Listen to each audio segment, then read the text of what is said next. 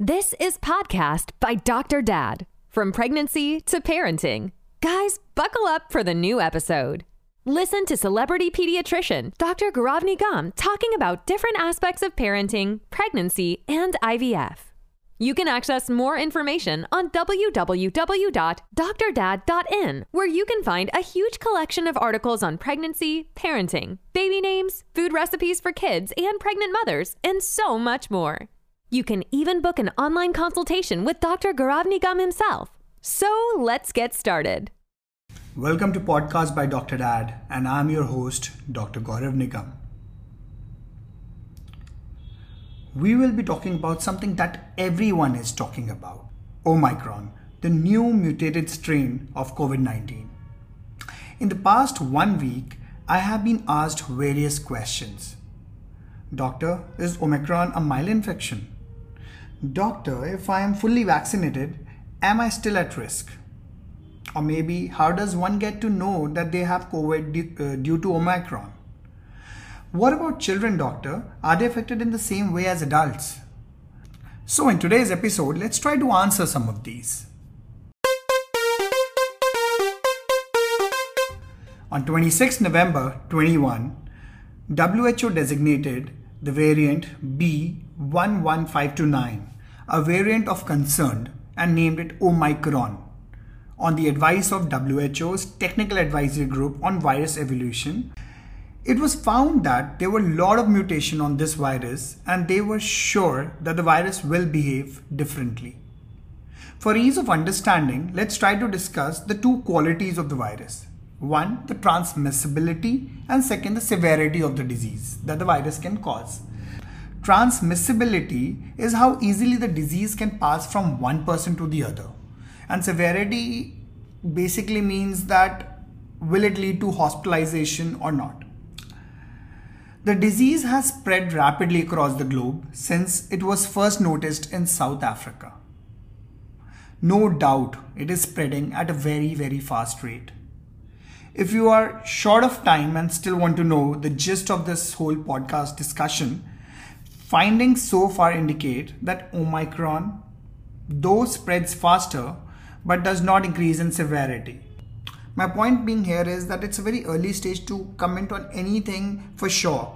So all these are speculations and what has been indicated so far through the research. There's a change in the spike protein of the virus.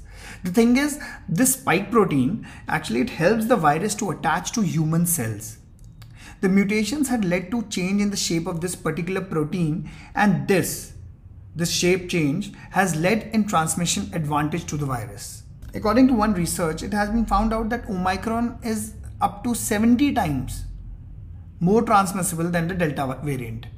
It is interesting to point out here, actually, that the virus is showing this effect in the upper bronchi region. The windpipe and then the bronchus come, that region. But it does not have the same effect of multiplication in the main lung tissue. And probably this is the reason why it is not causing very severe disease.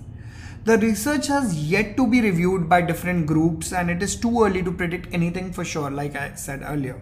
So the best thing to do is avoid crowds, wear a mask, and sanitize or wash your hands. Again, it is important to here note that the severity of the disease does not only depend on the virus, but also depend on the host. Because it is ultimately the immunity of the host that decides how the disease will progress inside the host body. Therefore, make sure to get the vaccines and eat good food. This brings us to our next question. If someone is fully vaccinated, can they still get the infection?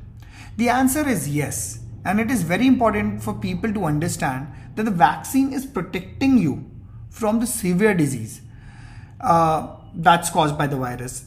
One needs to understand, in order to be safe from infection, one needs to follow the COVID-19 prevention protocols.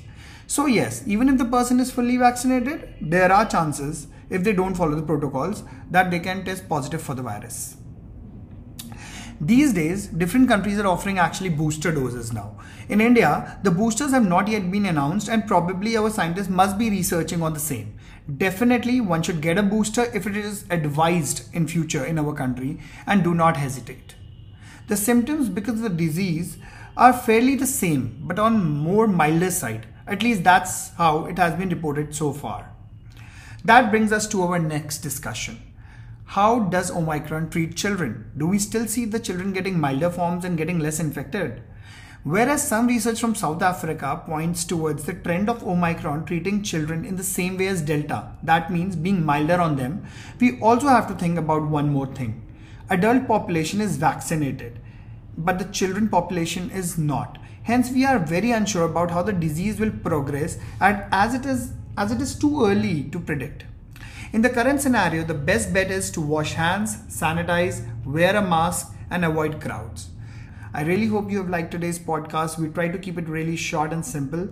In case you have any questions about parenting, pregnancy, IVF related query, do write to us at info@drdad.in and we will definitely try to answer you. Dr. Dad is a resource platform for parenting, pregnancy and IVF. Have a nice day.